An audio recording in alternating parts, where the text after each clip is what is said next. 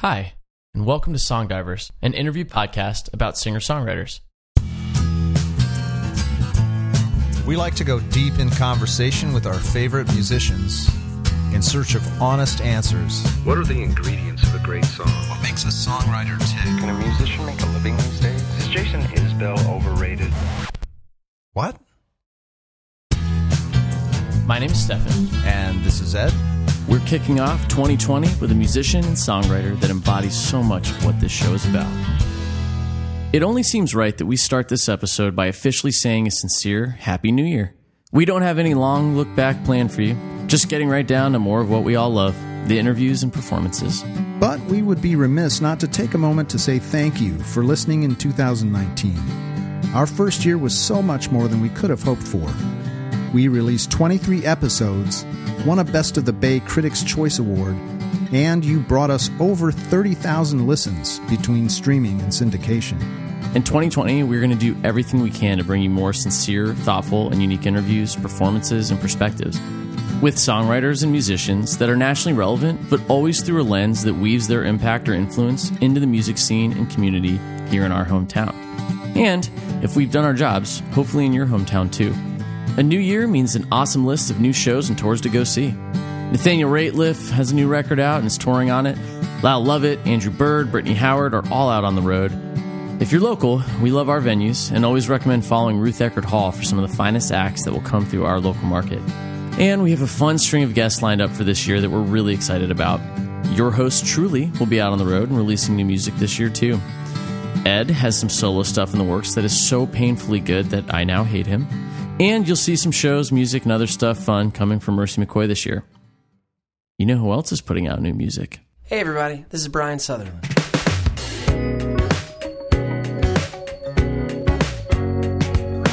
You said I'm not the kind to keep your interest as you're walking away in that dress. You said you can't keep up with me. Every year, songwriters festivals are happening all over the world, with a critical mass happening here in the U.S. These are the Dripping Springs of Austin and the 30A Songwriters Fest happening next weekend in Florida's Panhandle. These are meant to be different from a traditional music fest in that they focus on storytelling, and they attempt to create an environment for the focus to be on the song. The fall of 2019 in our market brought us the first official downtown St. Petersburg Songwriters Fest. The weekend was full of local and national songwriters showcasing their storytelling. We saw previous Song Divers guests like Nashville's Lydia Luce and St. Pete's Rebecca Pulley, and we saw a lot of other notable writers that we'll likely see on the show in the coming months. Standing next to you, if I get the chance to. Brian Sutherland is every bit of what Song Divers is about. The guy is a musical Swiss Army knife. Brian is a trained cellist, turned guitarist, turned bandleader from Florida, now residing in Nashville, and he spent time on tour playing alongside some really notable acts, including the Beach Boys. His resume is impressive, but it doesn't prepare you for the knock-your-socks-off songwriting that Brian is cranking out. I got to spend some time with Brian throughout the weekend prior to us sitting down with him, and they don't come better, more natural, or more fun than a guy like him. When we recorded this episode, Brian had just finished his last slot at the Songwriters Fest here in town, as well as a private gig over that weekend, and he filled in for a festival no-show. To say his voice was raw would be a bit of an understatement, yet it's all the better for it. Brian was full of feeling, emotion, and conviction, and we wouldn't have had him tell us his story any other way. Divers, meet Brian Sutherland. Brian, we usually start everybody. Tell us about where you're from, man. Where'd you grow up? I was born in Fort Myers, Florida. I grew up in Fort Myers. I left there in 2007 when I graduated high school, and I ended up in Lakeland, Florida, at Florida Southern College, studying cello. I was there for 4.5 years in college. I ended up meeting my wife there. We ended up staying in Lakeland until 2017, and I moved. We both moved to Nashville in 2017, right after Hurricane Irma hit. October 1st. Your wife a music student as well? No, she's not. Oh, okay. No, she's not. She is the best sounding board I've ever met in my life, but she is not a musician, strictly speaking. Okay.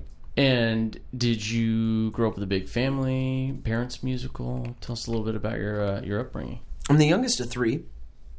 My brother, first of all, no is the answer to the question you asked. I do not come from a giant family, and I do not come from a musical family whatsoever. My dad was a mechanic. My mom owns a restaurant and beef jerky outlet. A beef jerky outlet? Yeah. No, As in, like, a place where the beef jerky that didn't sell at the normal store does? Like a normal outlet? Moving right along. No, yeah, I don't think it's that kind of outlet. I think it's just designed as like a dedicated beef jerky store. Oh, I see. I think is what outlet translates there. Got it. Is it in Fort Myers? It is in Fort Myers. Okay. Yeah, and it's named very uniquely, the Fort Myers Beef Jerky Outlet. On the nose. Yeah, right there. Does it say factory seconds on? Never mind. That's in the back. I'm cutting this out. My brother was a track star. He was like 5th in the state in cross country. My sister was a traveling softball player. I couldn't run a mile without wheezing until I was in college. So, is that because you stopped running when you got to college? It was people stopped chasing me. Yeah. That's really what the biggest deal was, I guess. So where did music come in? Was there a lot of music in the household? Were your parents musical, or did they have you doing lessons? They weren't musical in the. I guess they weren't musical in the sense that they played, but they listened to music. My dad always listened to country music, and my mom always listened to disco, and a little bit of classic rock. A healthy blend. A healthy blend. And I got a harmonica when I was like 10 from Cracker Barrel, and I figured out how to play a song that was on the radio on the way home, and they were like, "Oh, maybe he's good at that," you know. and I started playing music in 6th grade, and it's kind of just to get out of PE. And did you start with cello? I started cello and guitar the same day, actually. I started in an orchestra, and then they announced that they were going to do a guitar program after school, and I was like, well, yes. A little both. Sign me up, you know? So, yeah. And did you take to one instrument more? I think I naturally gravitated towards guitar. I think it was easier for me to communicate quicker with guitar. I think in the first year of growth, I think guitar is a much easier instrument to create noise on. Cello without frets and with a bow, it's a little more mechanical, if that makes sense. Mm-hmm. So guitar felt easier from the beginning.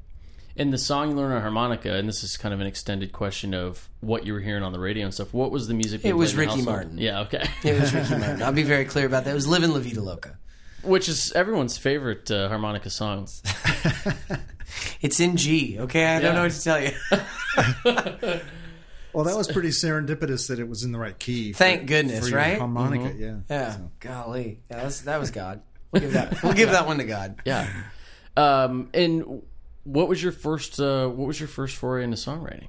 Oh man, I met a guy in high school named Sam Faust, and Sam was a guitar player, and he wanted to write, and he had an idea for a song, I think, and I don't know if I wrote it or I can't remember how the song came about, but we wrote a song together called "With Me," and that was kind of the first song, and I was like, oh, this is cool. I can create this, you know, and I feel like connected to it, if that makes sense. And then it was from there. It's been, you know, downhill. So, in talking to you a little bit, you know, over the last couple of days, and we'll get to the Songwriters Fest and all the awesome things that we go on this weekend, but you know, spirituality is a little bit thread through some of your background, certainly. Yeah. Were you around worship bands, anything like that? Was that part of your upbringing, stuff like that? In college, yeah. So I helped lead worship at my college, and that's really the only.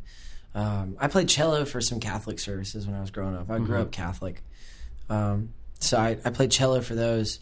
And yeah, so I mean, I guess. Well, I asked the question because I didn't do like the Bible study, I didn't do like the camps and stuff like that. Like more what I meant was routinely one of the places that people are able to cut their teeth playing with other songwriters are, you know, the Wayward open mic nights where they just do an open jam, or where you're having to learn stuff really quickly with a worship band. And you're playing with different artists all the time, and it's a really good.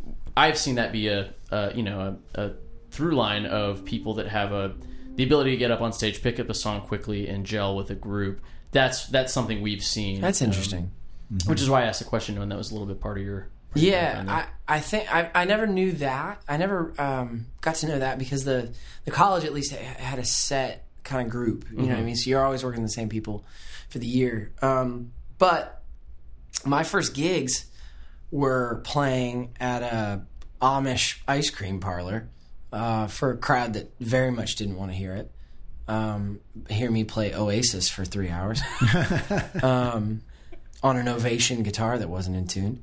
But I think when I got into playing bars, that kind of cut my teeth really quickly. So I played at a Jimmy Buffett bar, Cheeseburger in Paradise, which was tons of fun, boatloads of fun. We won't comment. Irony, maybe. Every hour on the hour, no matter what you were doing, okay, no matter what you were playing or where you were in the restaurant, if you were playing on the hour, it'd click, a bell would go off, and you would have to be on stage to go, blew out my flip-flop, and start their song. But that is why so many news stories start, and a Florida man. Yeah. In local news. Yeah. Florida man throws alligator at his wife. Because they were driven to insanity. Yeah. Thanks, Jimmy Buffett. Yeah, exactly. Right. Yeah. I stepped on a pop top. Yep. Threw an alligator at my wife. It's a real shame. So you mentioned Sam, I think was his name. Yeah. So when did you kind of decide you wanted to have an artistic voice and start doing some real writing? Because, and we'll go ahead and say, so this weekend here in St. Pete, we had the first year of the Downtown St. Petersburg Songwriters Festival. Yeah. To different varying degrees of success, but overall a success, I would say. There's a lot of really great songwriters here. We'll definitely want to get your take on it.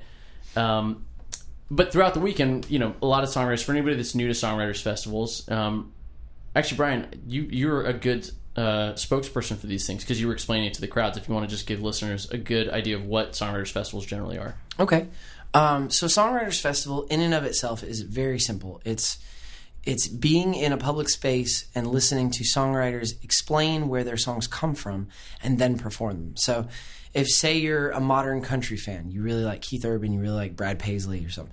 Brad Paisley's not a good example. If you like Keith Urban or you like pop country, whatever, most of the songs that you hear on the radio are not written by the artists who are performing them. They're written by songwriters in a room that meet, Monday through Friday, just like you would your regular job. And we check into a job and we write songs. That's what we do. And these events are great because they kind of let the listener in on what the song's actually about and the story of how it came up. There's a good example here. A friend of mine named Clint Daniels, he wrote a song called She Ain't In It for John Party. I don't know if you know who John Party is. So John Party had cut this song called She Ain't In It. Well, the song's very simple. It's a guy's friends telling him that they want him to come back out and hang out with them, and him saying, look, I'll go anywhere you want to go. I'll go to any bar you want to go to as long as she ain't in it. Okay, it's a very, very simple hook.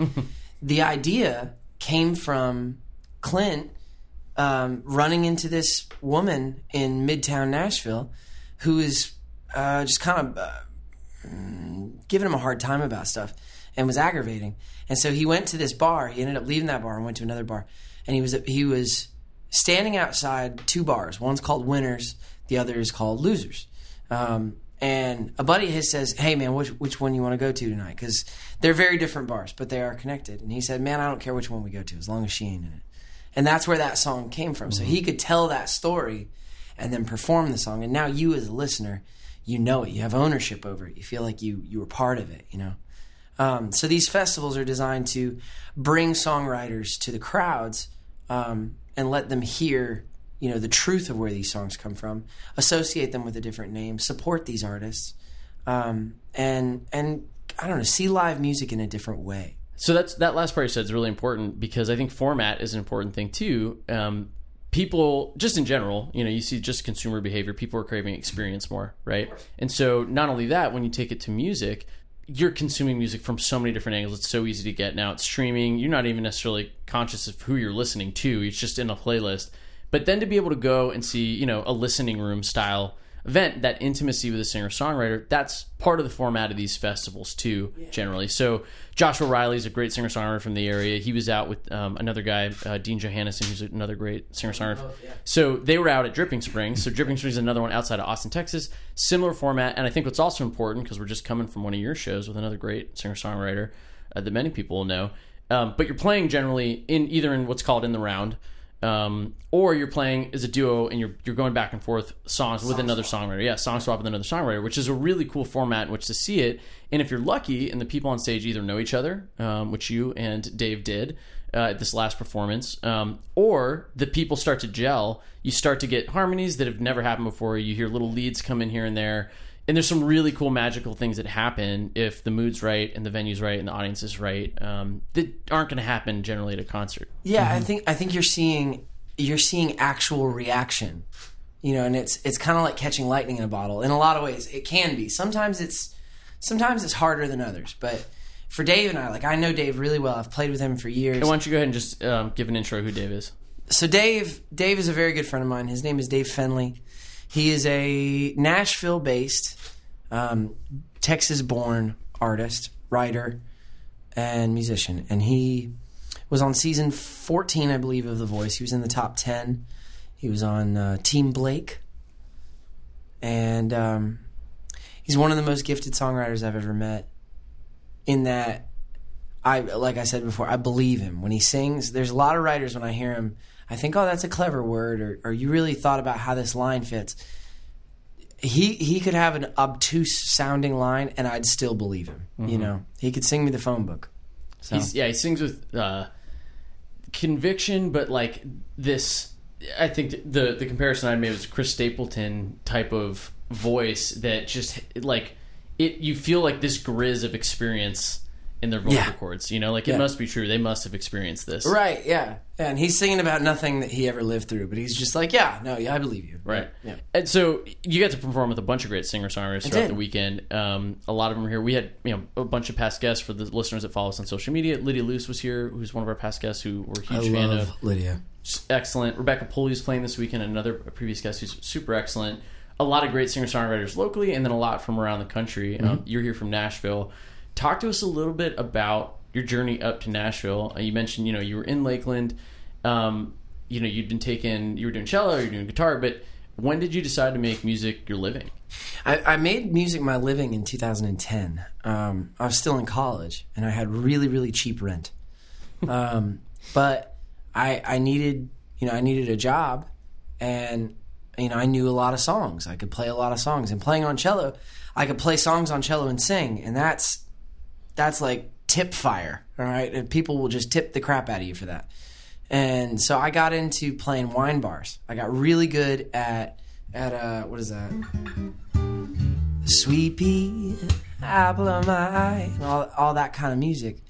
And it worked out perfectly. I really I found a good voice there that I really liked. You were doing Amos Lee on the cello? I was doing AmosLee on the cello. I did Bill Withers on cello. Oh. Can you paint the whole picture for us? Like, were there any other accompanimists? So at first, it started. I was a cello major in school, and I'd been playing guitar, 10 years by that point. Mm-hmm. And so I was kind of doubling up. I was playing cello for some, I was playing guitar for some, I was singing, and then one of my best friends, Zach Rogers, he was playing upright bass with me. So it was a duo. It was cello. It was either cello and upright bass or guitar and upright bass, and with me singing. Wow. And it killed. It was great. It was tons of fun, and it was easy because it wasn't Brown Eyed Girl. It wasn't the typical cover band thing. Mm-hmm. And so we got really good at that and honed it and ended up being a trio, then a quartet, and then a full band. And at its peak, it was a 5-piece band. With indeed, 5-piece bands are overwhelming for my. I know they were overwhelming for me. Yeah. Was this the Brian Sutherland band? This was the Brian Sutherland band. Yeah, we had a 5-piece band, and we would bring in guests as we need them. I did like a 4.5-hour Zydeco gig with hired guy. It was weird. We did a bunch of weird stuff, and but I ended up getting shingles at like 26 from the stress of trying to maintain all this, and. mean, the doctor was very clear. He was just like, hey, you can't do what you're doing. Like, you need maybe a 3-piece, maybe a 4-piece, but a 5-piece? Brian, you're killing yourself. And slow down, guy. No accordion. No. Accordion and shingles don't mix. No, accordion and shingles actually do mix. Too well. That's a cause and effect. That is, direct correlation. So I was playing with the band and everything, and you know, I'd gotten to do some band leader roles where there were I was playing for a country band. I was playing cello, resonator, keyboard, mandolin, singing, tambourine, and something else for a country band in the area. I had more equipment than the drummer. It was the weirdest thing in the world. I was just going to say, for listeners listening and going, that's a lot of stuff. And part of that's you were classically trained. You could read I could jump music. around. Yeah, exactly. And that's an important thing to note here. Yeah, and it was my job was the utility guy. It was they had a guitar player, they had a bass player, they had a drummer, they had a singer. I was the guy that covered all the other sounds on the records, you know.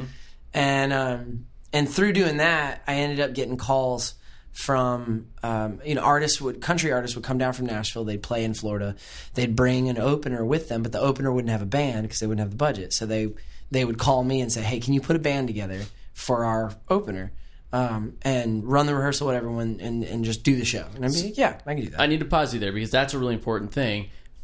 So a lot of we have a mixed audience, right? Some people are listening because they just love the stories and they love music. Some people are listening because they are songwriters that are out there on their way. They're guys like you, Andrew Duhan, the Lydias. And then there's the people that are up and just starting. They love playing. They've had a few gigs.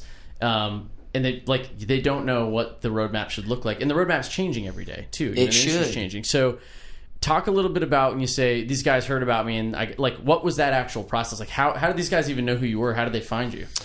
Okay, let's see. So I got hired for a country band to play first. While I was with the country band, I met a fiddle player. And just through networking, that's how you ended up with the country band? Yeah, just people in town. And I'd been wanting to get into country music a little bit. Not. I didn't really know anything about it, but I wanted to get into it. And the band that I was playing for was playing a lot, and they were doing big shows. They played House of Blues, and they were doing really cool stuff. And so I reached out to them and just said, "Hey, if you ever need something, holler. I'd love to play for you." And so they had this CD release at a bar in Lakeland called Boots and Buckles, which was classic. And so I ended up playing for their CD release. And while I was in that, I met a violinist, and he ended up joining my band. He ended up being one of my best friends in the world and my business partner at the time.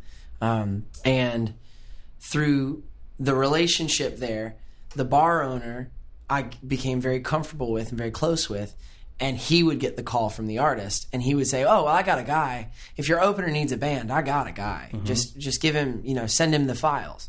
And so they would hire me for that. That was kind of how that started. And that skill set, you just kind of develop that skill set more and more and more. But it's important because not all artists do develop that skill set and the ability to socialize and things. And because we joked about it this weekend, there is no offense to all of our listeners, but artists have a stereotypical flakiness to them. People think that about musicians, and it's important to note that music's no different than any other job. You have to network. You have to be able to do the job. Got to show up. You got to show up. Like, those are really important things, and you got to take your chances. Yeah, it's definitely a balance between risk and reward, without a doubt. As far as the nuts and bolts of working with these other musicians, like how many of them would you say are kind of at your level of education and reading music and like, how would you interact with these other musicians and kind of? Well, I think the education side of it can be deceiving because scholastic education, collegiate education in music is a great and helpful tool. Mm-hmm. But there is that school of hard knocks thing where there are some guys that I've met that have never stepped foot in a classroom and are better musicians than I will ever be. That's what I'm curious about. Like, in that regard, it's just not. It's experience. You know what I mean? It's 10,000 hours. It's 10,000. Yeah, thank you, Malcolm Gladwell. Mm-hmm. It's 10,000 hours, and it's for me. It was a humbling thing. It was okay. These guys know more than me, but my job is to be the liaison between the artist and them. So they may know more than me, but that just means that when I go to them, I just say, "Hey guys, what do you think about this? How would you want to approach this? I don't play fiddle. How is a fiddle going to do this part?" and trust them and do that and uplift. And it's basically like a team leader. You know what I mean? If you think about it like that, it's your responsibility to know the music better than anyone when they walk in the door. You should be the most comfortable and the most knowledgeable with that set of music, so that if you hear something off, you can say so. Right. Or if they want to add, you say, okay, yeah, cool, or whatever the case may be. I think that makes sense. Oh, answer your question? Okay. You're not necessarily micromanaging every measure of every song and telling everybody what to do. Right. I was just curious about how you interacted with. Yeah, I think you're avoiding train wrecks. You're basically just avoiding big catastrophes, and you're trusting your guys. If you've hired people that you respect and that respect you, and respect the job, like respect the situation you're in. Everybody. We're not out to have a bad show. Everybody wants to have a good show. So if everyone kind of comes to the table like that, you can have great conversations about, musical conversations. Like at the end of the chorus, we want to do a push here. We want to, where the whole band's going to stop, and we're going to let the singer do something. How do we lift this singer? How do we make this singer look 10 times what they are? So how much of that experience do you think you got while you were still in Lakeland, like that where you were called upon to do this thing, like pull together? Because it seems to me like this is something that later on in life you might not have necessarily envisioned that this would continue on, right, in a professional capacity. But if I'm correct, it's a part of what you're living. It's part now. of what I do. Yeah. So. I think the foundation blocks were there. I think that's what Lakeland's where I got my feet wet doing it. I'd been running my band, right. So I'd had the experience. I've had the artist experience where, what does an artist want from a group? What do I want as an artist? What do I want to be comfortable to do my job and to make sure everything's copacetic? So when I got to be the side man, where I wasn't the artist and I didn't have to talk to the crowd every song, and I didn't have to worry about the billboard that I'm putting forth. You know what I mean? If that makes sense. Yeah. I could just worry about how do I make that guy awesome? How do I lift him? And how do we as a team lift that person? I think that was the most valuable lessons I learned came from Lakeland in that regard. I think while we're on learning and education, you were also teaching jazz guitar at some point while you were in school too. I wasn't teaching. No, I wasn't teaching jazz guitar. I was taking it was my minor. So I was doing schooling in it. I will be the first to denounce my ability to teach. I am not a very patient teacher. I wish that I was. There's a difference between teaching and directing. I'm not teaching the band how to do their parts. I'm assuming that they did their homework because I'm paying them, or because someone's paying them. Sure. But teaching, I did teach for a minute, and it was the hardest thing I'll ever do, and I just don't have it. I don't have that gift. I envy those that do. It's amazing. It's a brilliant thing, and it's so important. Anyway, I digress. So concurrently with this, you're also amassing, I'm assuming you're writing. I am. You're starting to build up a catalog of your own stuff. Yeah. So what was the progression there? I'm sorry. I got off there. No. That's where we were going. Yeah, So you're now. You're not doing your own band. You're band leading, and you're responsible for other people's music. We're still in Lakeland, right? Still in Lakeland. So I'm running my own group. We're playing. I'm personally playing 200 to 300 dates a year. Oh wow! And I am hustling, working really, really hard to play every bar mitzvah and bat mitzvah from Arcadia to Gainesville. Everything top that I 40 could do. Stuff and originals. Everything that you could. Everything under the sun. Cello gigs for weddings. We used to run a wedding thing where I would play cello and the fiddle player would play violin for the ceremony. We put a jazz trio together for the cocktail. We'd play full band for the reception. I'd DJ in between sets. I'd MC the whole event. It was that kind of thing, and it was every weekend. I did 36 weddings in 1 year. You should have just gotten ordained, and then you could do the right, ceremony. Exactly. You're not the first person to tell me that. I didn't have a printer, so. But I think when the shingles thing happened, my wife Holly and I, we sat down and we were like, okay, something's got to change. I can't do this. I was doing that many dates and I was scraping $30,000. I was barely getting by. And so we said, I had been doing songwriters festivals through BMI. There's one in Fort Myers where I'm from, and I was technically a regional artist, so they brought me down and I did it, and it was amazing, and it was kind of a life-changing weekend. And through those connections, through just meeting people at the festival, I would play that. I ended up going down to Key West, and I did the one in Key West in 2016, and I kept doing Island Hopper. I did Dripping Springs twice. I actually met, funny enough, I think I met Dean in Dripping Springs, even though we lived this close to each other, you know. Joshua Riley I met out there too, same deal. And a couple other places. Tuscaloosa has one called the Druid City Songwriter Festival. Black Warrior Songwriter Festival. Anyway, I would do those things, and I was like, well, this is an option. I can do this. I mean, I love writing, and I love talking. What the heck am I doing? Why can't I do this? And so my wife and I started kind of thinking about it, and I started visiting Nashville. And I'd been touring through there every now and again and doing corporate things or whatever and visiting. And then we said, okay, well, we need to figure out how to do it. And we did. You know, I think that was the point that we moved. I was like, okay, I'm a writer. That's what I'm going to do. I'm going to focus in on writing. I'm going to back off from playing so many gigs. I'm going to get my voice back. You know. Did you go up there with, okay, I have a connection, I have something I'm going up for? You're going up, you just start feeling it out, see where it's open mic nights are out there, start meeting people. Like, what was your foot in the door there, if there was one? So I started with the Songwriters Festivals. When you're at those festivals, they're a vacation for the Nashville writers, right? So those guys they're sitting by the pool most of the day when they're not playing, or they're playing and they're hanging, you know. But when you're staying at the same place they are, you hang, you spend time together, and you build a connection, and they see you play. And if they like what they see, well, then we'll have a conversation. And inevitably the conversation ends up with, well, hey man, whenever you're up in town, call me. Mm-hmm. I'd love to hang out. I'd love to write with you. And you would say, okay, yeah.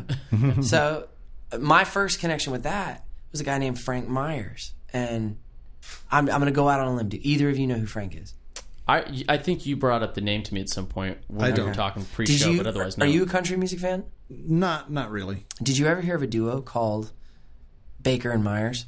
Yeah. That sounds familiar. Okay. Yeah. Frank Myers. Okay. So Frank has written some of the biggest songs you've ever heard. Okay. I Swear for John Michael Montgomery, and then All for One from My Front Porch Looking In for Lone Star, and Tomorrow for Chris Young, and Everything with Crystal Gale, all these beautiful songs.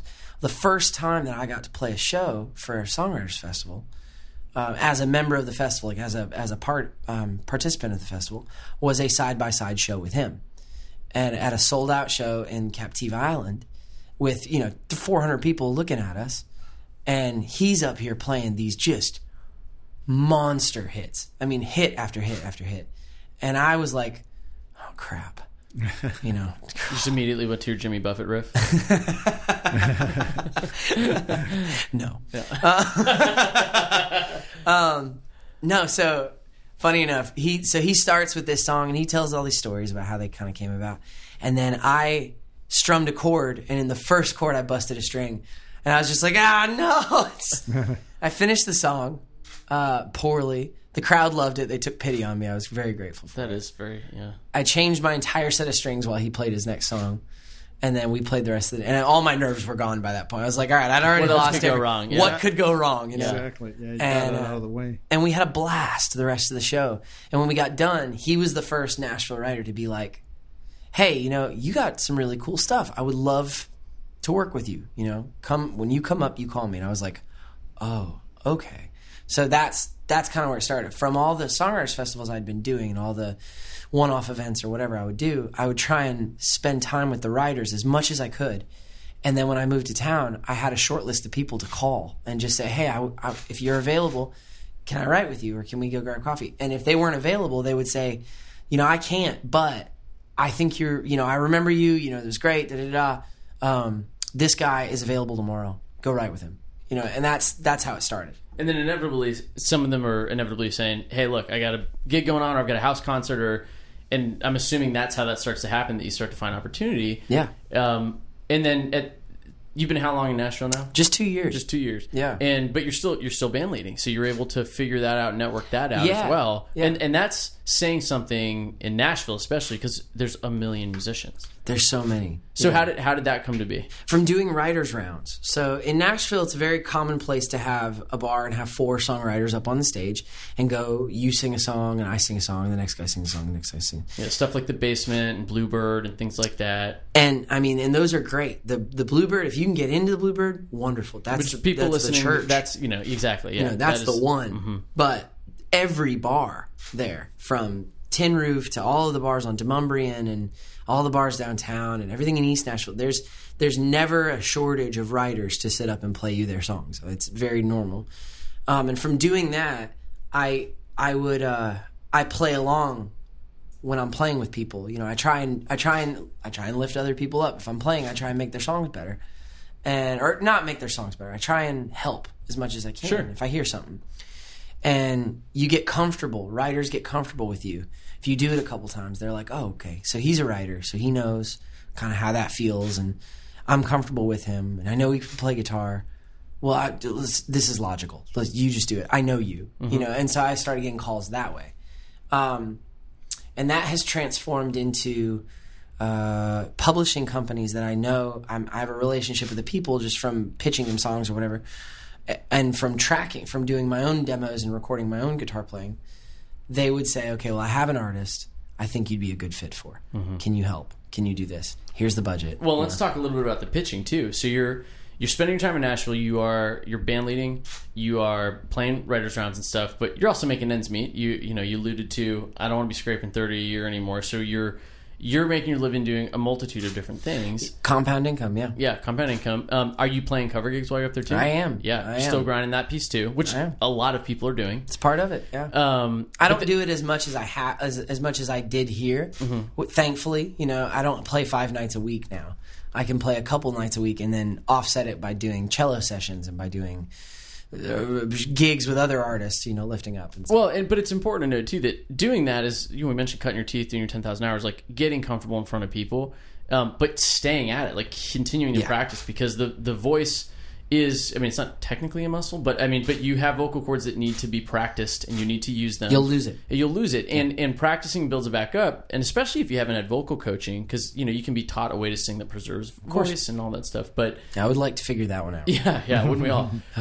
But that's an important thing to note too, that continuing to use your craft and use your exercise the muscle, in between getting to pitch a publishing company. But I think that's an important thing too, that in Nashville, for people who don't know, where all the writers go, there's Music Row and there's all these publishing houses. Yeah, exactly. And so talk a little bit about that, breaking into that. How do you get in front of those guys? What's that process like?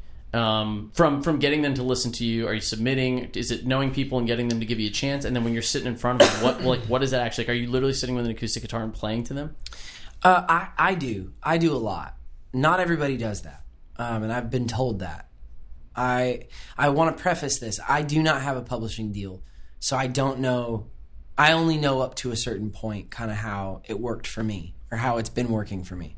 So I get it from I'll play a writer's round or I'll play a gig or something and I'll meet somebody, or I'll be at a networking event or a bar or something. The bar's there. Every bar is a networking event. That's something that I've had to learn, because I'm not a big bar drinker, partier guy. But there's a lot of business that happens over a pint. That's just kind of the nature of our business. Or bachelorette party, or both. I don't want to talk about that. Yeah. On scooters. Yeah. Pedal taverns. Yeah. And I have this penis straw in my mind now. I can't get out of my mind. Yeah, no, that is the universal symbol for bachelorette party, I believe. Yeah, it is. And tutus. Anyway, so I would do these things, and I'd hang out with writers that you try and surround yourself with people who are better at what you do than you are. And so I would hang out with these guys that I'd meet on the road or whatever, and he'd say, okay, well, hey man, this is so-and-so from so-and-so publishing. Indie. He would say, this is so-and-so from so-and-so publishing. And then he'd turn to the guy and go, you need to listen to this guy. And the guy would go, okay, well, let's set it up. What's your number? And he'd give my phone number, and I'd text him. We'd get a date, and I'd go into his office, and I'd play him 4 songs, 3 songs, whatever. We're going to post all these numbers in the show notes for everybody. 555. Yeah. But the I think the thing about the meetings that I learned was that not many people play anymore. They do demos. They play their demos, which is fine. That's great. I just didn't have the budget to make high quality demos. It's like $1,000 a demo, you know. And so I would just go in and play, and they stop you. You know, you get verse, chorus. And they're like, okay, next song, thank you.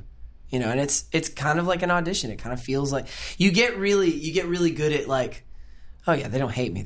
They have no time. That's right. All, you know, they're trying to hear as many songs as they can. Well, that's what I was going to say. I think it's interesting that if for anybody that's seen the movie Begin Again with Mark Ruffalo, in the beginning of the movie, he's an A&R guy, and he's just going through discs, throwing them out his window. He listens to like half a verse, and he's chucking out the window. And, you know, so...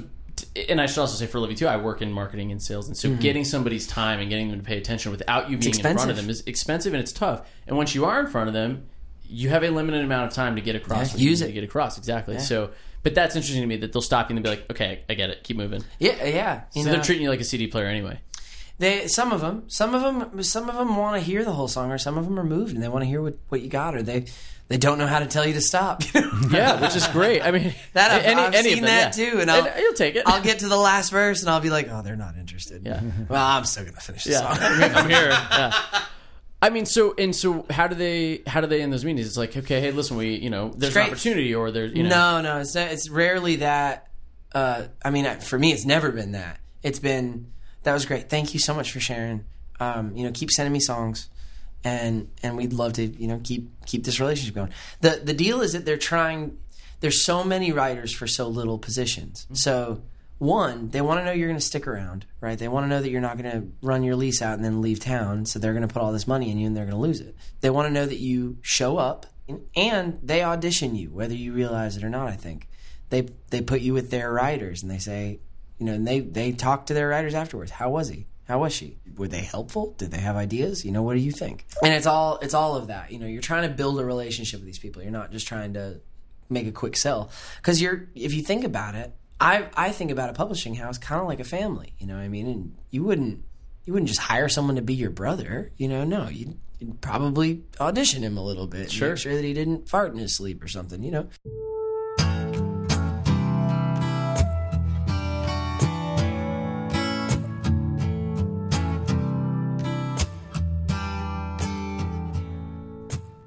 Hey guys, this is Steph here, and I need to get something off my chest. The truth is, I have guitar playing insecurities. Pretty big ones. I mean, I can hold my own, but when I hear guys like Ed pick up a guitar, I realize quickly just how narrow my scope of knowledge truly is. My best friend, writing partner, and all-around guitar stud, Colin Ryan, confessed to me recently that he's been subscribing to TrueFire to expand his musical vocabulary. I told Ed about it, and he was curious too. So we made a visit to TrueFire's site and were blown away by how diverse and comprehensive TrueFire's courses are. We were also really impressed by their educators too. Well-known musicians, Grammy winners, and touring performers. A few really cool ones that stood out to me were Luther Dickinson of the North Mississippi All-Stars, Dweezil Zappa, Sonny Landreth, and our guest, Ellis Paul. Any lingering reluctance to sign up was quickly extinguished when I learned that over 1 million guitar players from around the world are already using TrueFire. I downloaded the app and I became one of them. So if you want to join us at any skill level, head over to songdivers.com/TrueFire to get started on our favorite musical education platform. I think another thing we should point out too is your now influences are coming from all over the place, right? Especially if you do land at a publishing house, you're hearing other writers. Oh yeah. You're hearing all the stuff that you're having to band lead for you personally. So you're having to get familiar with their music. Do you want to give a little bit of just insight into who you're band leading for right now?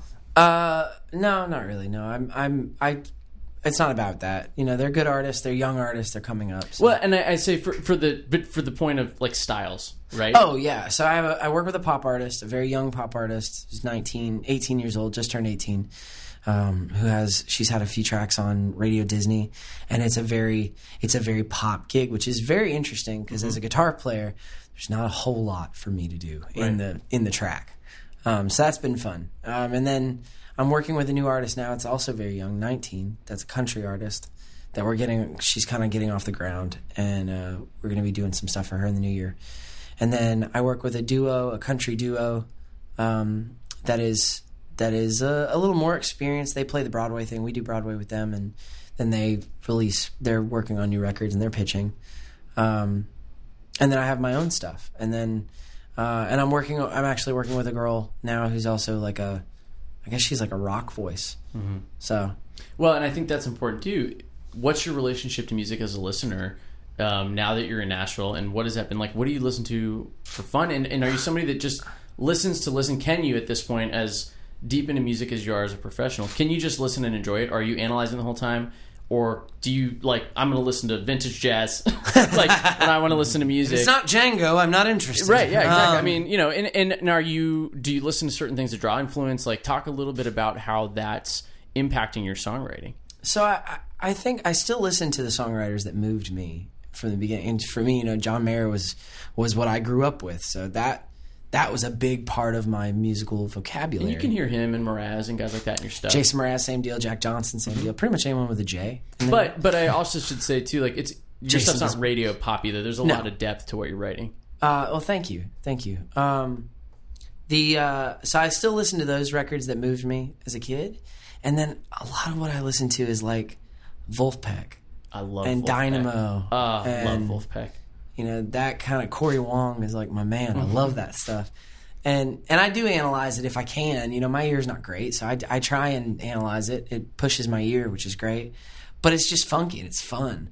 I have a hard time listening to the radio, and I think that'll get better over time, maybe. But right now it's been very difficult. And then I think another thing that's important too for where you're at and what you're doing in your career, you're writing very intentionally also. And I'm guessing here. But when I say that, a lot of the songwriters we have on, certainly they want people to enjoy what they're doing. When I'm writing, I want people to enjoy what I'm doing. Of course, we all do. But a lot of songwriters are writing to work through stuff, or you're writing for therapy. Sure, it's a catharsis. Are you doing some of that, but are you also writing saying, I want to write this in a way that's going to fall, or I notice as I'm starting to write something I know who I want to go pitch this to, or, because there's more to it, you have a direct or a more immediate thing you're going to do with it? I think when I write by myself, I take off any finish line. There's no end game in mind. It's a connect. If it doesn't move me, I'm not going to sing it. When I'm in a co-write, I'm trying to write the best song that we can. I don't think about it okay, this is a Carrie Underwood. Would Carrie sing this? I don't think like that. That would mess me up, I think. We just try and write the best song we can, about if so when have you done co-writes? Do you guys do co-writes? Ed's done a ton of co-writes. I've only done a couple. Okay, so when you do co-write, you tend to pitch ideas out, right? Mm-hmm. And if the idea moves you, right, then you write that idea. Mm-hmm. The trick there, the pitfall that I find hard to miss is that sometimes you write the one that you think is, you hear a hook and you're like, oh, this is gonna be cool, or this is gonna hit really good, or people are really gonna like this, or this could be a hit, or something like that. Instead of, wow, I really resonate with this. Mm-hmm. And I fall for that, and I'm quick to just be like, okay, yeah, let's do that one. Here we go. And then we're halfway through the song, and I'm like, what the hell is this song about? And I lose it. That's tough.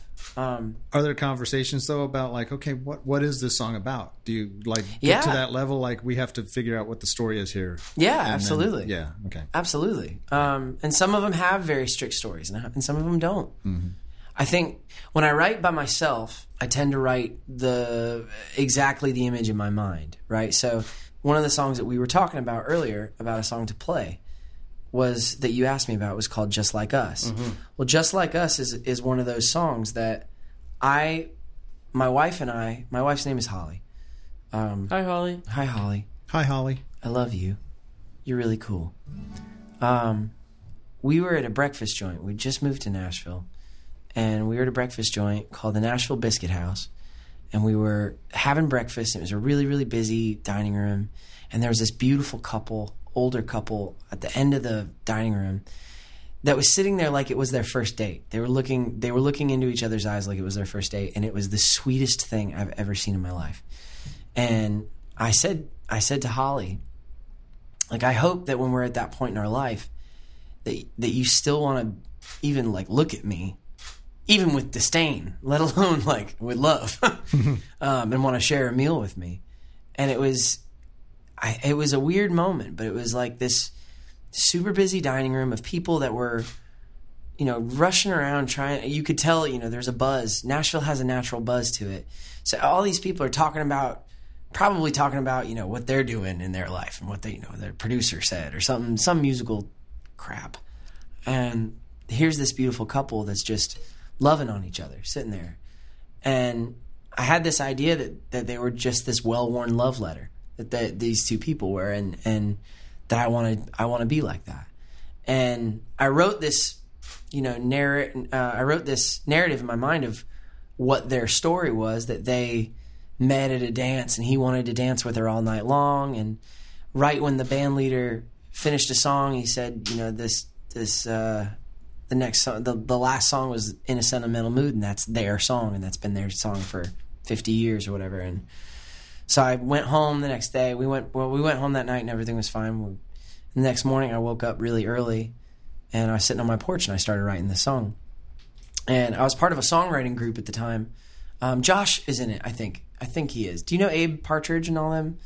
The Dripping Springs crew? Maybe not. Okay. We know of them. Okay, so they do a songwriting group. They used to do a songwriting group where they give you a prompt every Monday. Yes, and Josh was telling us about and by this. Sunday you had to have it in. So the prompt was "Get Born," which, if you've never heard that phrase, that's from a Bob Dylan song, and it's about just constantly recreate. You know what I mean? Get born, get new, get redo. So I was late for the songwriting group class, for the songwriting group turn-in, so I was like trying to get the song written. And also I was writing this real song, and it just kind of happened serendipitously. So remember what I said about songwriters earlier? Deadlines. Just kidding. What, is it good for us or bad? No, it was bad because it was like, it's like, you know, there's a stereotype that sometimes songwriters can be flaky. But in this case, it sounds like you were late because you just had to finish cranking it out. Yeah, I didn't start it till the day was due. So. I think Brian's the kind I think that's a personality trait. Brian's the kind of artist that responds well to pressure. Yeah, Absolutely. Yeah. Writing under pressure. Yeah, no, I do my best work when I have to learn something in 3 days. I'm going to preface this one that Brian played this earlier during your last set of the Songwriters Fest with Dave that you mentioned. You guys were in the middle of a... Yeah, can I trouble you guys for some more water in a minute? Yeah. You guys were playing in the middle of a sports bar. Thank you so much. Which people were listening. They were totally Yeah. into it. But you've got TVs, you got games on, which is generally a soul-sucking thing. People were so into your guys' set. This tune, I won't speak for anybody else, I squeezed a few tears out during this one. It's so touching. I mean, it's such a great tune. And the way you paint the picture, and we'll let everybody hear it. It's so funny. I watched a video the other day that said, there's an artist that said, playing music's really interesting. If you see someone in like life, if you just see someone in the world crying, what's your first response? That they're sad. And what do you want to do? You want to help them stop crying, console right? them, yes. As a I was musician, say, laugh at him. no. As a musician, if you see someone crying while you're playing, you're like, all right, I'm going in. Yeah. Yeah. You're about to bawl. Yeah. Like, Yeah. Oh, it's no. the funniest dichotomy. Well, and that's the thing. You know, we talked a little bit about the experience of an intimate setting earlier, and like that's the time you're ready to receive that message as an audience. Yeah. Not when you're standing in a sports bar, but that's just to speak to, you know, you cut through. Yeah. So this is that song I was talking to you about. It's called Just Like Us.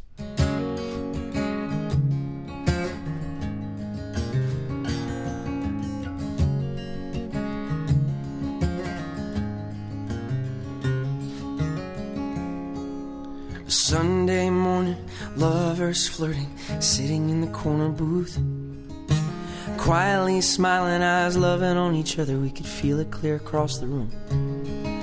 A well-worn love letter, patchwork life that could only be built with time.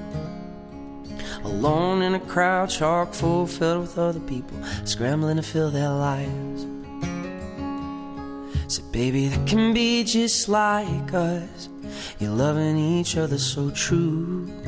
Warm embrace, an old mixtape, playing all your favorite tunes, and keeping it together through the wind and the weather, like a home we built on trust. all our lives in the arms of each other, babe. That could be just like us.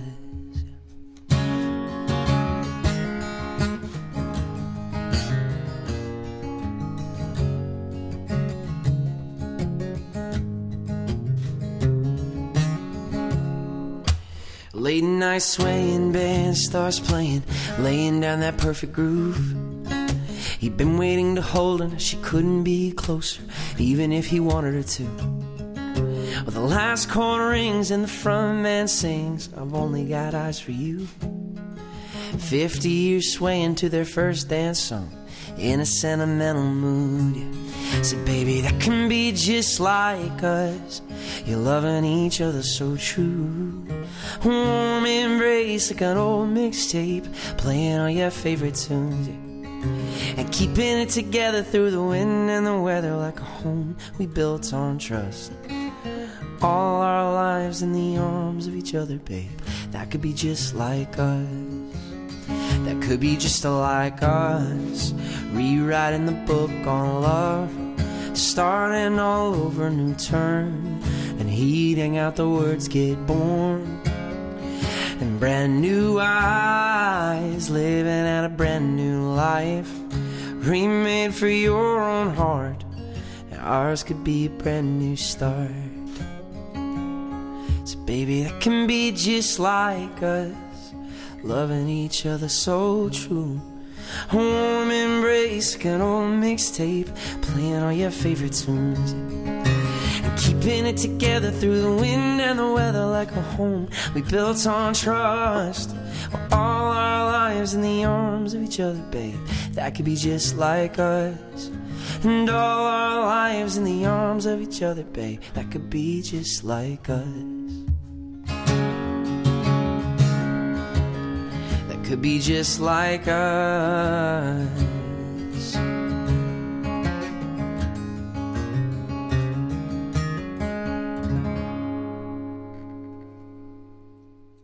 Nice. Very nice. Very nice. Why didn't you play that one for the publishing company? I did.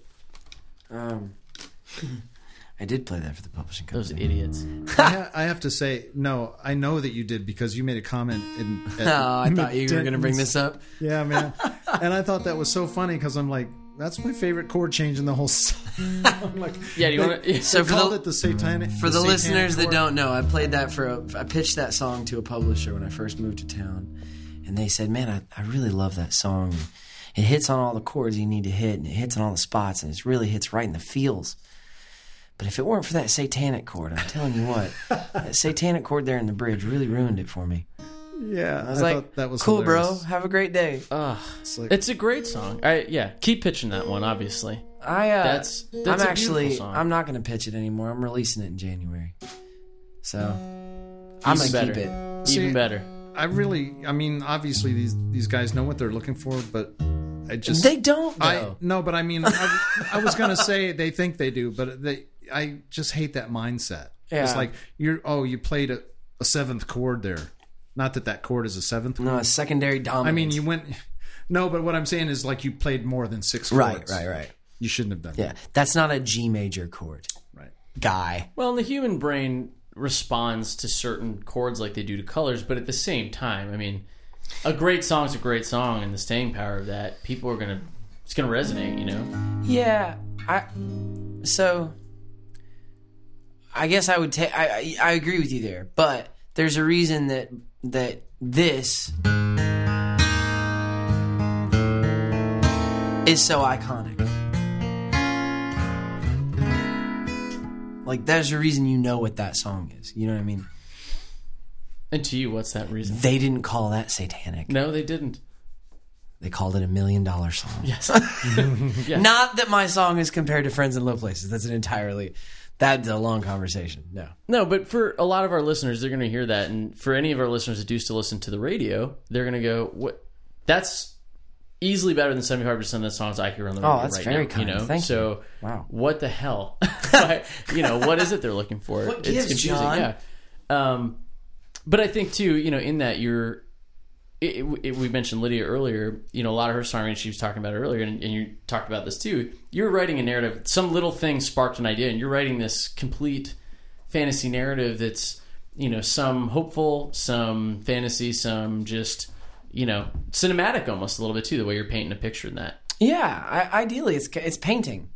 It's exactly painting, I've always thought. And Lydia's one of those that has that, she's got such a timeless voice, such an ageless voice. Yeah. She could sing a hip hop song and I would be like, gosh, that sounds like the Andrews Sisters. It's one of those kind of things. So that one that you just played for us, Just Like Us, is that a more recent one you've written, or? I wrote that on October 2nd, 2017. Okay. So we got to hear some really cool stuff that you played throughout the week, and you switched it up, did a bunch of different things. Another one I really liked that you're going to have to tell us whether your voice is able to do it. I'll try it, but if it sucks, we just won't post it. But a tune called Broken In. Oh, yeah. Oh, man, I'll do it. Can I interrupt just for 1 minute? Do whatever you need. I want to rewind just a few minutes ago. Okay. How do you know it was written on October 2nd, 2017? Because I moved on October 1st. Okay. The day after you moved. Yeah, we went to breakfast the next day. Just curious. Yeah. I'm really weird about dates, too. I didn't know I'm terrible at dates. I can't remember my own birthday. But see, that's something that if you get to know me for any long period of time, that's going to happen. I'll know everything about you eventually. Perfect. So you and the NSA, buddy. Yeah. I'm really weird about dates, numbers and dates. Like I just remember them, and I don't celebrate them really, but they mean something to me. You know what I mean? I don't know. I'm a weird human being. I thought maybe you kept very detailed, copious notes on every song and edit of a song that you do. God, and as you're tuning there too, talking about songwriting, are you a journaler? Are you writing stuff down? A lot of memory stuff. You just napkin scrapping? What's happening? Napkin scrapping. I love that. No, so I run a lot of my song lyrics come through, Notepad on your phone or on your computer. I journal. I go through periods of journaling where I'm like, for 2 weeks, I'm a dedicated get up in the morning and do my morning pages. And then for the rest of my life, I'm not, Morning pages is a reference to Julia Cameron and The Artist Way, right? Yeah. Okay. Interesting. How long have you been subscribing to that? You do that? I started listening to podcasts a couple of years ago with Brian Koppelman called The Moment. The Moment. Thank you. And he was talking about it. And okay. I was like, oh, okay, I'll check this out. And then he was talking about, I think it's Stephen Presswood's The War of Art. The War of Art, yeah. Mm-hmm. And talking about resistance. This is so funny because we had this conversation with a guy in Seattle. James Anaya? A guest we had on the show. Oh, James Anaya, yeah. There you go. Yeah. So he incorporated some of the stuff from the book. He had a lyric that was directly from there, I think. He mentioned resistance in a lyric, and I asked him, did you read Stephen Pressfield? So he was like, yeah, I did. Yeah. Thank you for understanding. Yeah, absolutely. Yeah. It's the best feeling in the world. When someone finds an Easter egg like that in a tune, man. It's great if they're listening at all, but heaven forbid they actually know what you're talking about. Yeah, they glean something. Right. Yeah. So War of Art and The Artist's Way. Kind of. So I started doing. I tried to get through the morning pages thing, and I am a morning person, but I guess I did it until I felt like I was comfortably creative. You know what I mean? Mm-hmm. Like if I went through a period where I wasn't writing a lot because I was playing a lot or I was doing something else or whatever, I would do the morning pages. And then once I got back to, writing 5 songs a week, then I didn't necessarily need to be up at 5 a.m. doing 3 pages freehand. Mm-hmm. You know what I mean? Setting a timer and then throwing it away. All right, you're going to do... Broken In. Yeah, tell us a little bit about this one. This is another one that really stuck out to me as you're going through the rounds. God, I hope I can sing it. There's another guy, speaking of The Voice, another guy that was a finalist on The Voice. His name is Blessing Offer. If you have a chance, I'm just telling you, if you have a chance to get with Blessing or to hear him play, cancel every plan you have and go see him. He's unbelievable. And his heart is the size of the world. It's unbelievable. And I met him in Key West. He is a singer-songwriter, pianist, now a guitarist.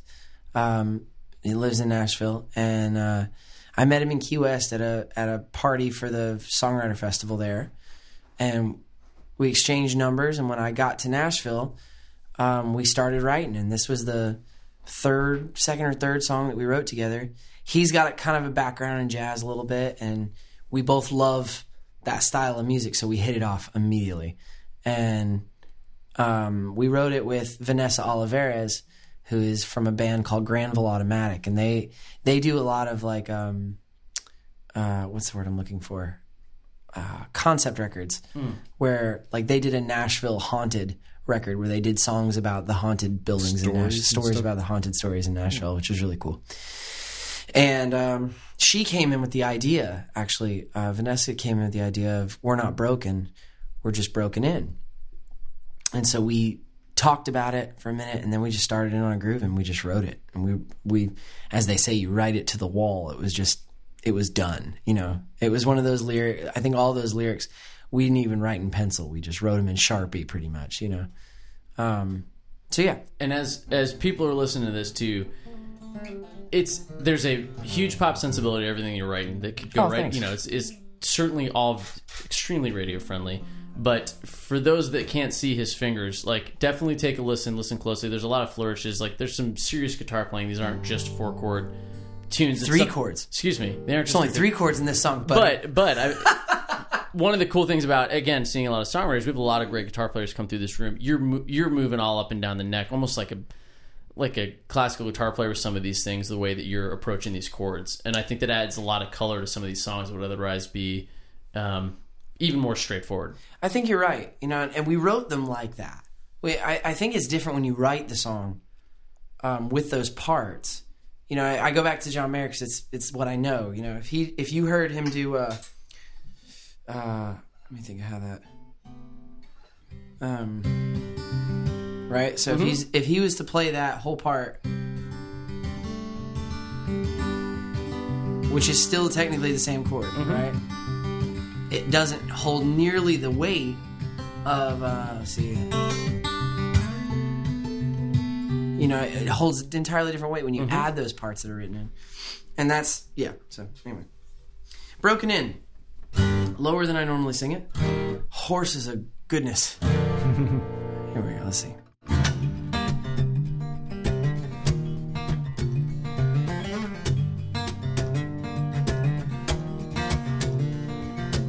Just like a fixer-upper house becomes a home. Like a brand new couch ain't right till it gets a little old. And nothing ever fits as good as your favorite shoes.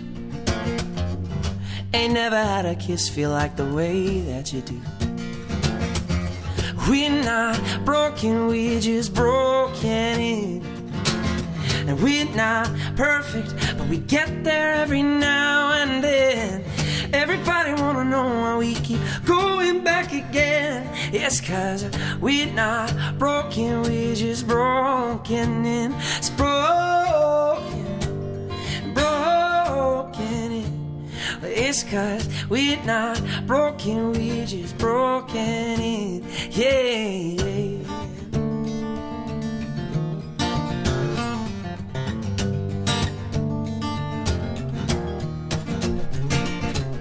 Some mistakes, a lot of love, that's what we're making.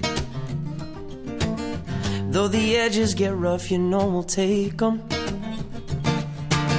And it might not be right now, but be patient. 'Cause if you find what works, why would you change it? Why would you change it? We're not broken, we're just broken in. We're not perfect, but we get there every now and then.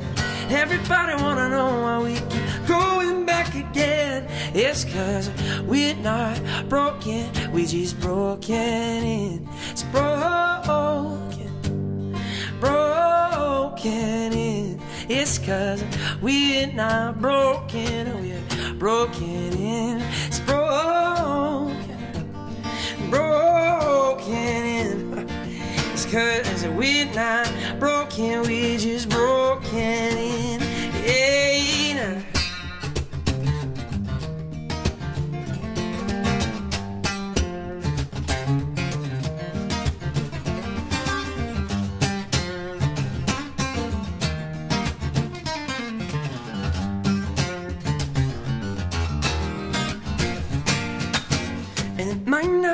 right now, but be patient. Time is gonna work it out, just keep it waiting. And it might not be right now, but be patient. You be patient, no. Cause if you find what works, why would you change it? Why would you change it? Oh, we're not broken, we're just broken in. And we're not perfect, but we get there every now and then. Not everybody wanna know why we keep going back again. It's cause we're not broken, we're just broken in. It's broken in. It's cause we're not broken, we're just broken in. It's broken in.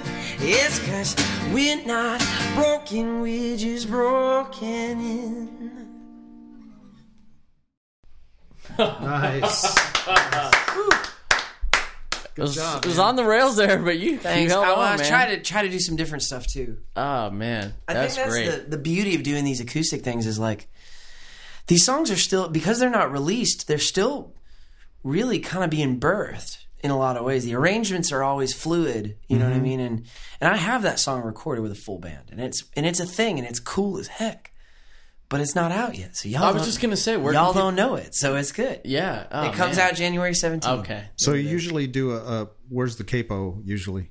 Because you did it in a Or did you just lower tune down? key, or did you just? I tuned down, You tuned down. a whole step. Gotcha. So usually it's a A minor, a key of C. Right, So, right, and right. then it was the key of B flat, yeah, and it was the key of Ow. yeah. Well, thanks for powering through it, because that was great. I cool. loved it. Thanks. Yeah, Thanks, man. it's Like it I was said, I'll kinda send you the cool. recordings of it. You can- Some of the stuff when you were going down and hitting the. I wasn't watching your fingers, but when you're hitting the low fretted the chords, like it's an F. Yeah, yeah. sounds Yeah. good in that lower tuning. Well, and I part of the kind of my background doing the jazz stuff was I always really loved bass lines. Yeah. I'm a sucker for a really cool bass line. So like Blue Skies was always one of those. The blue skies smiling at me, that like walking thing. Nothing but blue skies. All that. Yeah. I love that. So when I would, Speaking of Django, that's real Django-y. yeah, it can be, yeah. When with Broken In, when I normally play it, it's like that.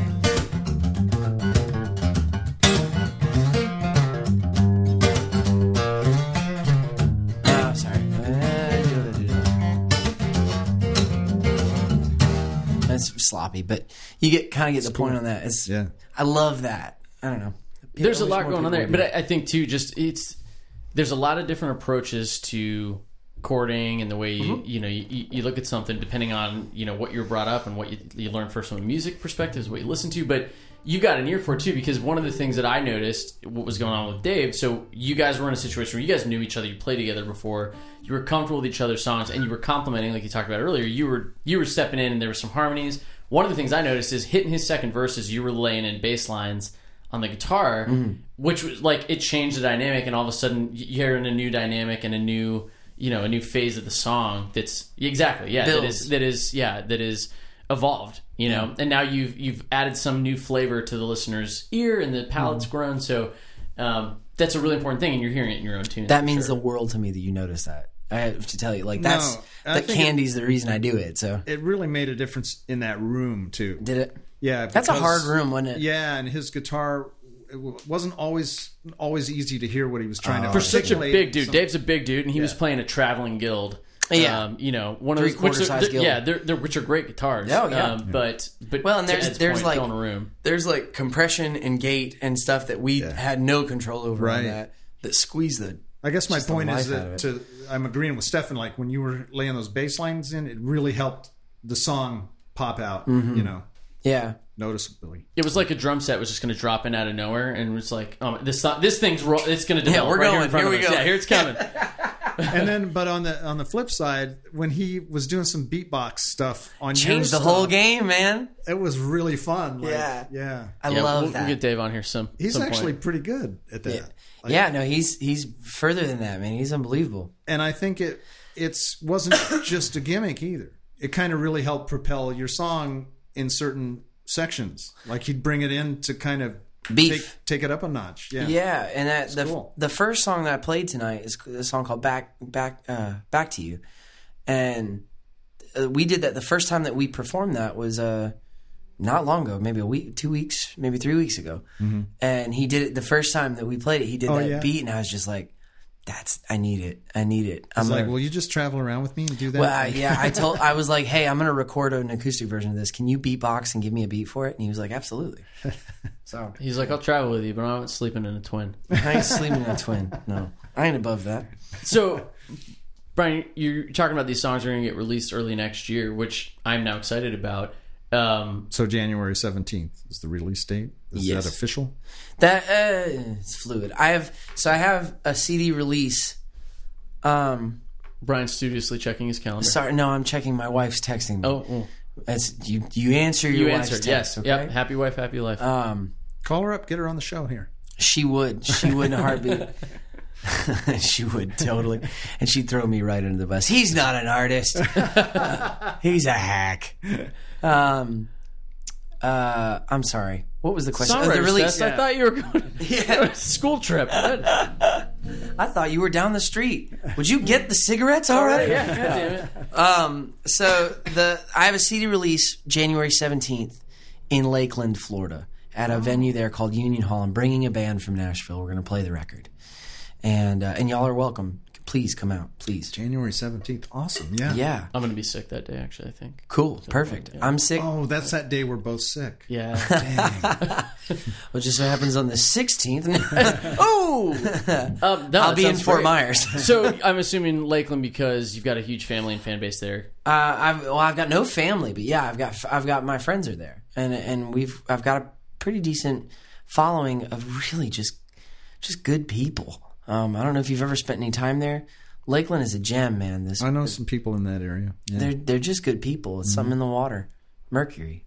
Yeah. No, it's not mercury. Forces you together. It forces you. Yeah. No, they're just good people, and they've loved me through every incarnation of music I've brought them, and have been very supportive. And I just want to keep giving back. I want to keep feeding that. Yeah, we'll be there, man. Awesome. That's good, exciting. Yeah, for sure. So, what does that look like for you then? And I asked this you're still going to be in Nashville. Yeah. Are you fronting a band in Nashville right now too? Is it just the Brian Sutherland Band project? Are you out playing your stuff? Not really. I play writers' rounds. You know, the perks of playing, kind of being okay at guitar is that I can go, I don't need a band to go do something. I can go do a writers' round or something and cover what I need to cover. But to have your songs fully realized, it really helps, and play those to people. So we do showcases up there. So I'll hire a band for the showcase, and we'll rehearse the material, and I usually hire the same guys, so I know they kind of know what we're doing, and I'm comfortable with them. And then this trip is we're playing in Fort Myers on the 16th at the Barrel Room, and then the 17th will be Union Hall in Lakeland. The 18th we have a private thing, and then the 19th I'm doing a house concert in Gainesville with them, and then we go back up to Nashville. So it's a quick little 5-day trip, 4-day trip, whatever it is, just to share the new record and to get it out into people's hands. Nice. So and any specific hopes for what that turns into? Like, do you have ambitions to go out and be touring as Brian Sutherland Band or whatever incarnation of the band that takes? I wouldn't be against it. Like I wouldn't be against doing like places like the Attic, Tampa. I would love to play the Attic. I think that's a great venue. We'll start working on that for you. I would love that. The Hideaway in St. Pete, and I've played the Hideaway, and they're such good people. And their room is so comfortable. It's homey, And I feel like that's what the Attic's like, or Heartwood in Gainesville. Heartwood's another spot that I'm trying to get into, and we played Blue Jay in Jacksonville. I don't know if you guys played there. I'm aware of it. We haven't played there. You need to check that spot out. Kara at Blue Jay is killing it. It's an amazing room. It's vibes for days. There's a cool room, another room here, the Palladium Theater. Yeah. Downstairs, the side room. Okay. Is nice. It's kind of cabaret style. Oh, all right. A little bit more capacity than the Hideaway. Okay. But they've got a great staff and crew there, and the sound is really good. And nice. Yeah. Perfect. Yeah. Yeah. No, all those places. I'm down for Kind of anything, man. Really, I've done a lot of touring and I've done a lot of travel that way. I'm not too keen to get into a van for 3 months. Sure. Not real. At this point in my life, 30 years old with a wife that I really enjoy hanging out with, I don't necessarily want to be gone that much. But I'm open to a long weekend. And go get as far as we can in a van or fly somewhere and come back. And I love house concerts. House concerts are my jam. So I did my last record I released in 2016, and it was called Coming Home, and I did a tour of house concerts called the Coming to Your Home tour, and that was all I did for like 2.5 weeks was go to people's living rooms, and it was the best. It was just the very best. So I'm eager to do that again. I'm doing a house concert run in Texas in April that I'm really excited about through Dripping Springs and through some friends. So you get lost in Texas. I mean, it's its own dude. journey there. I love me some Texas now. Yeah. If you've never toured out there, have you ever spent any time in Texas? Some, but not a ton, not enough. Oh man, it's in the water there too. It's rejuvenating. It's good for your soul. It's each part of Texas is so different. There's a lot of things that bind it together. There's It's a like lot Florida. of different parts of Texas. For sure. Yeah. I mean, that's true of a lot of states, but Texas is so big and sprawling. Yeah. And the terrain changes so much. I mean, Florida's mostly swamp and swamp and swamp. Yeah, at no point in Florida can you not see 50 miles one direction. Yeah. Right. Yeah. That's true. Right, you're very right. In Texas, at least you get into like the hill country and you're like, am I standing in a Norman Rockwell painting? Like It's the weirdest thing. Yeah. yeah. Where are you from? I grew up about 20 minutes from here. So What about you? I grew up about 40 minutes from here. yeah, we're both Florida boys. All right, nice. Yeah. Crackers in the home. That's correct. Crackers. Yep. 3 crackers. 3, yeah. 3 of them. In a Florida cracker style home. Yep, box of crackers. So I think you diverting from It's like, diverting from yep, snack- a box of crackers. Moving on. snack foods. Where's the cheese? So you touch on something that's is an important thing that we come up upon in here, but the dream of going out on tour as a musician, it doesn't hold the same allure that it once did for a lot of people, because I think there's something you said for it. We're talking to Lydia today. Lydia's just got back from a tour in Germany. Oh, man. And for everybody that's confused about who Lydia Luce is, go back, listen to her episode if you haven't. She's amazing. Oh. Go check out her stuff. Do yourself a favor. She's about to go out on another tour. She was flying from West St. Pete Coast. to the West Coast. She's, I think, in San Fran, and they're doing another run of shows. Nice. And Good for her. She's grinding it out, you know? By the way, she does, from time to time, she hosts house concerts in Nashville. So, Well. Yes. yeah. And that's she recorded. fronts the Lachlan Strings. So as Yep, I as did a know that. celloist. Yeah, so definitely some connections. Definitely you guys need to keep in touch. But I think, interested in, certainly give a little bit of your take, but just what your vibe is from other musicians that you're talking to. Like, the more we talk to people, it's like being a songwriter, publishing company, like, and if you don't like crave performing, that's it. Because your stuff's getting realized, it's getting played, you're getting to write songs for a living, and you don't have to grind it out. You just go home every night at a normal time generally, but it depends on what you want and what you strive for. And you were a musician who has a huge vocabulary of musical skill compared to other people that have not gone to music school, that haven't picked up cello or another string instrument, or just playing guitar as they've picked it up through tabs, Right. And so what the world and the opportunities for a musician look like to somebody who's got that vocabulary to somebody who doesn't are different. But were you sitting there going like, I have this dream of being a touring musician? Yeah, And are you still? I did. I very much did. I think we all dream of the seeing your name in lights and jumping up on a big stage. And at some point in your life, maybe not long, but It's having people sing your song, that you did something that meant something to somebody else. that you touched that many people. Yeah, a connection in that without way. a doubt. I always wanted to tour as a guitar player. I always wanted to be a member of Green Day. Like, that was my dream. I learned everything that Green Day ever did. And I wanted that. I wanted the camaraderie, I think, more than anything else. Playing a classical instrument while you're in an orchestra is a community. It's a very lonely existence because you're in a practice room for 6 hours a day by yourself, just grinding it out, and trapped in a room like that with nothing but an instrument and your thoughts is not conducive to good thoughts. And that's just what it takes to stay competitive. Well, that's what it takes to get good at those instruments. They're hard instruments, you know what I mean? They're just difficult. And any of those, flute's one of the hardest dang instruments I've ever seen. For me, I can't. I played clarinet once and I made it sound like a dying goose, and I was like, okay, I can't do this. This isn't for me, you know? But I always wanted to do it. I always loved the romantic aspects of, you know, let's go to the road. Let's get in a van. Let's eat dinner at a truck stop. I mean, you know? there is a romance to the road, the unknown, what's coming next, and having a destination too. Absolutely, and but it's the journey. I mean, it's rarely the destination.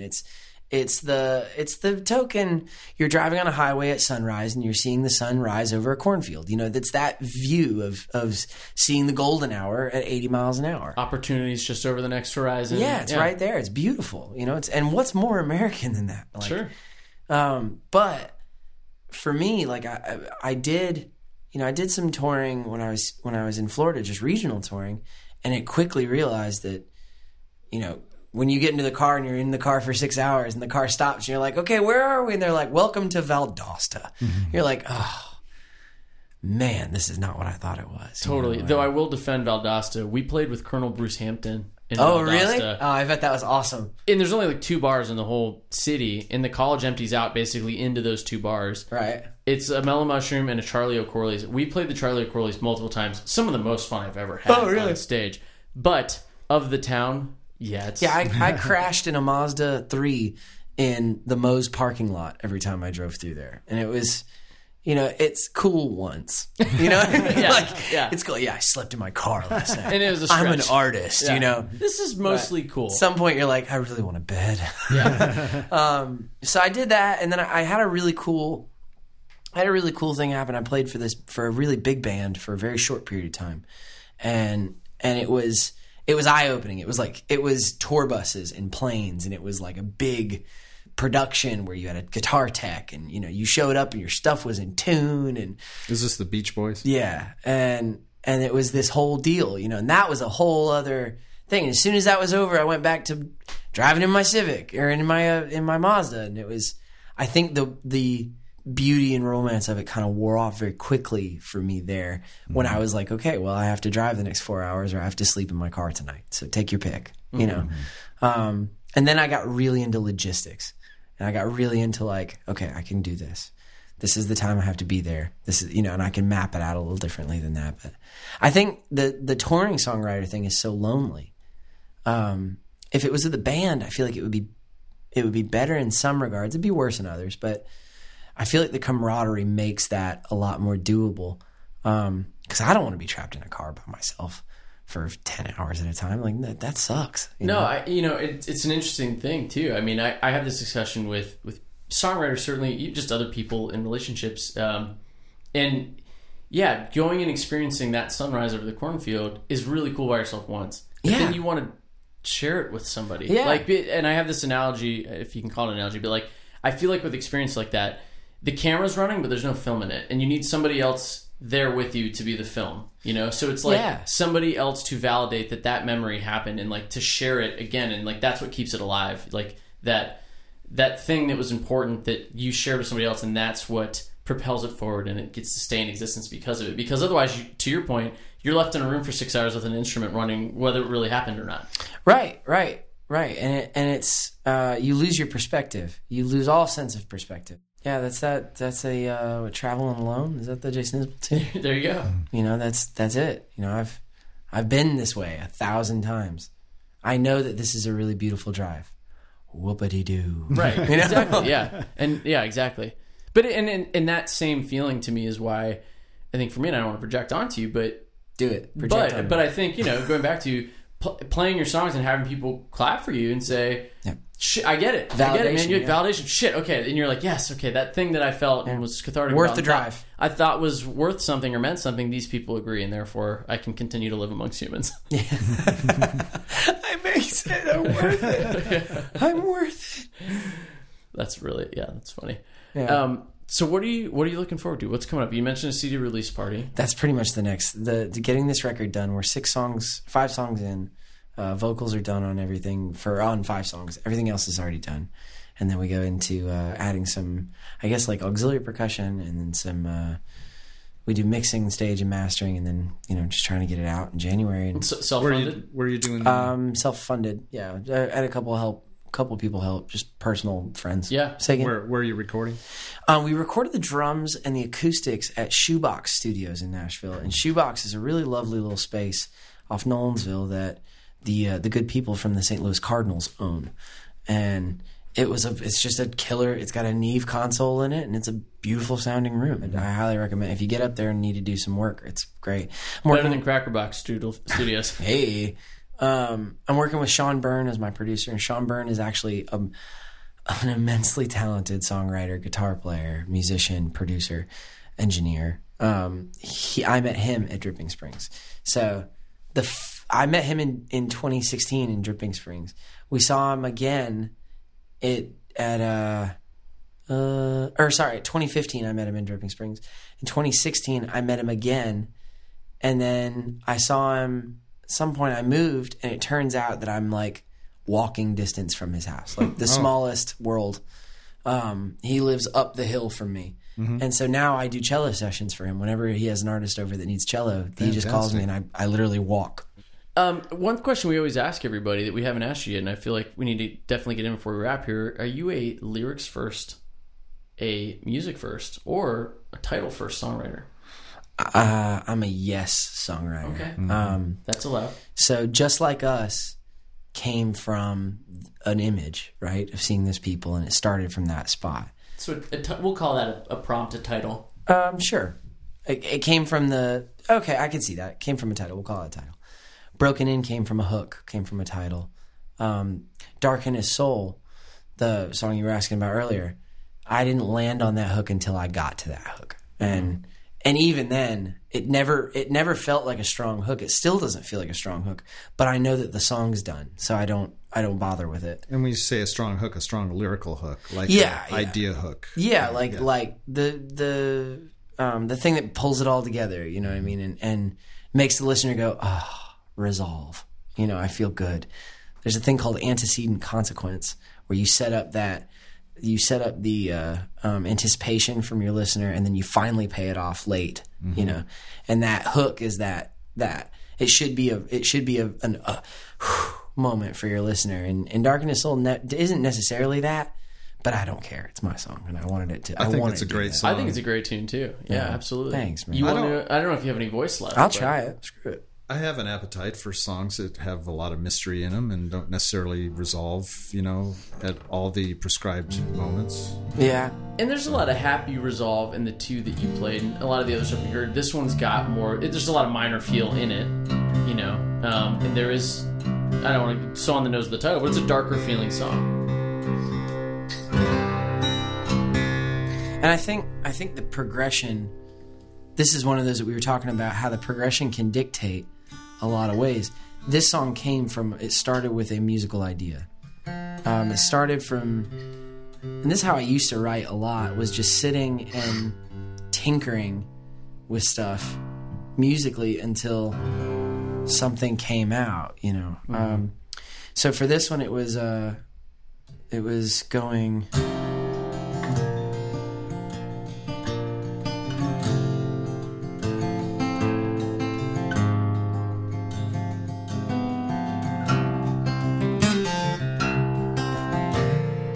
So playing around that image, and then it came to the line and everything. But if I didn't do it like that, it would end up being like...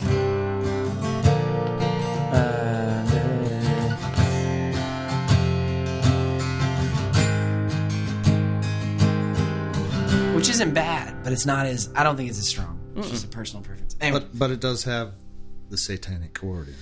It doesn't have the satanic chord. This one does. Actually, it does. You're right. It does. Son of a bitch. All right. That's why I respond to it, maybe. The beast. Well, no, I mean, no.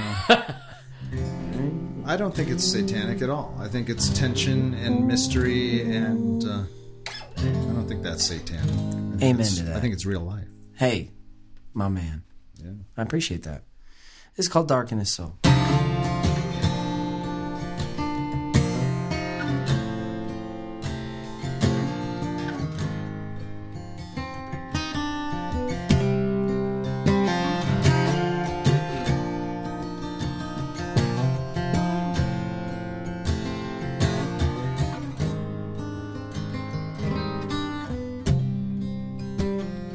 rain on my windshield, heading somewhere new. I always keep it moving, it's all I can do. Smoke on my fingers, a fire on my lips, yeah. We're headed down on a one-way south on 126.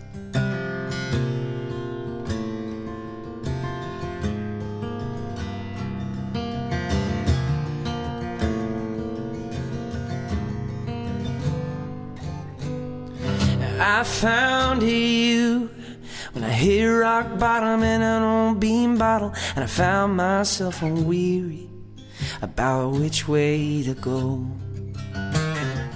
Ain't it true that you can lead a man to water, but you can't take him farther unless he's ready to face the dark in his soul?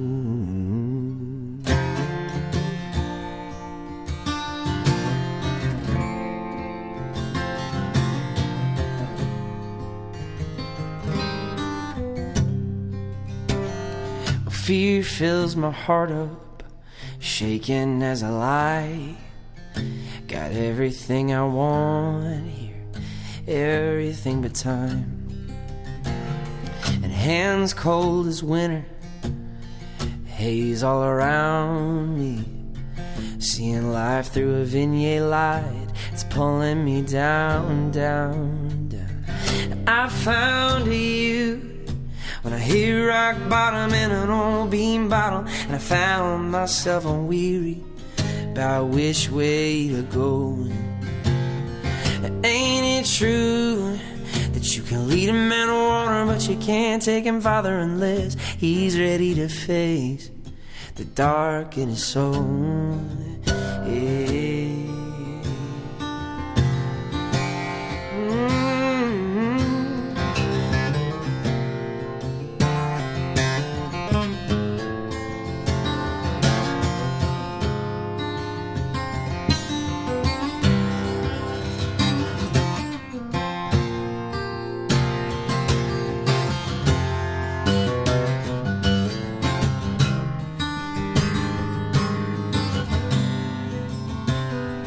I found you when I hit rock bottom in an old bean bottle, and I found myself weary about which way to go.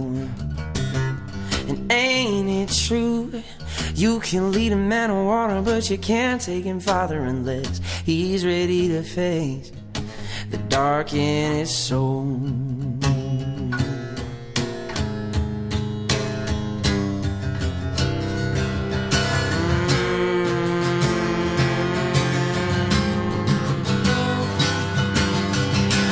Found you when I hit rock bottom in an old bean bottle, and I found myself unweary about which way to go. And ain't it true that you can lead a man to water, but you can't take him farther unless he's ready to face the dark in his soul? So unless he's ready to face the dark in his soul, I'm not ready to face the dark in my soul.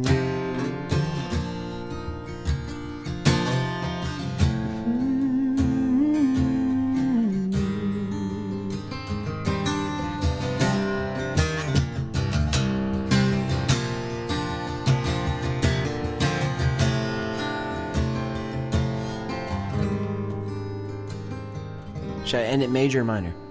Ooh, major. There it is. A happy resolve. Heck yeah, man. Sell out. Sell out. How about major, minor, or minor? We could do minor, major. What is that? Yeah. Let's Minor, see. major 7. Yeah, minor, major 7. So we're at the end of that. This will be weird. This will feel real weird.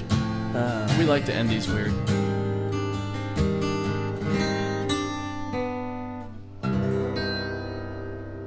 That's the one.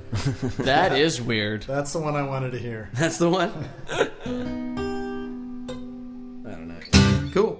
Brian, thanks so much for being here, man. Man, thank you guys so much. Thanks for sharing your tunes with us. Thanks for doing it on, 5 gigs over the last 3 days? Let's see. Friday, 1, Saturday at 9 a.m., Saturday afternoon, Saturday late, today at 1, today at 2:30. 6. So this If is you count this is the the 7th, yeah.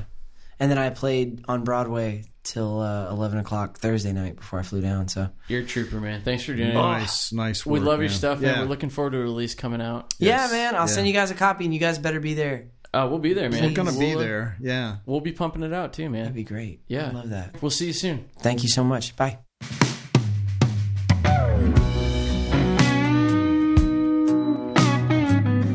You've been listening to Song Divers.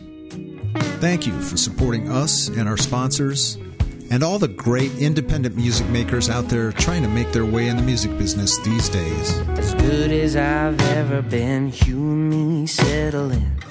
Little table in the back, here we go again. Slow kissing neath the neon flickering. We could stay all night. 'Cause girl, you know I'm good if you are. And we can bet the night on 2 hearts. Songs we heard in this episode were Get the Chance To, Just Like Us, Broken In, Dark in His Soul, and Good If You Are. All from Brian's forthcoming new album, now slated for a March 2020 release. Hear more of Brian and stay up to date on his upcoming release by following him on the social medias. He's at Brian Suth on Instagram. That's BrianSuth. And on his website, SutherlandSongs.com. SUTHERLAND songs.com. And if you're in or headed to Nashville and looking for someone to point you in the right musical direction, or better yet, lead your band, get in touch with Brian to see if he's got time to add some of his musical or lyrical magic to the song you're working on right now. And you'll be able to hear even more of him soon. But in the meantime, listen to him on Spotify, iTunes, and everywhere you get your music. If you have a heartbeat, you'll dig his catalog, whether you're from the Northeast, the Southeast, or the Sutherland. But I couldn't help myself. I'm right here waiting, baby, know I'm good if you are. How's the voice feel after 17 gigs in 2 hours? Fantastic. Good. No, We do have whiskey, if that would help. I don't think. I think I don't know if you need any more. I have tried to remedy with whiskey far too much this weekend. Okay. I think I'm good on the whiskey remedy. My teeth are numb, so that's good.